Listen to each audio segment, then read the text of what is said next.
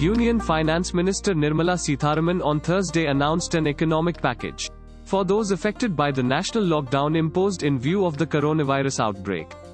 Addressing reporters in the conference, Nirmala Sitharaman announced a relief package of 1,70,000 crore rupees for the poor citizens.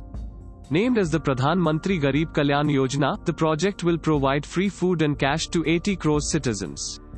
The finance minister sent her thanks to ASHA workers, doctors, and sanitary workers.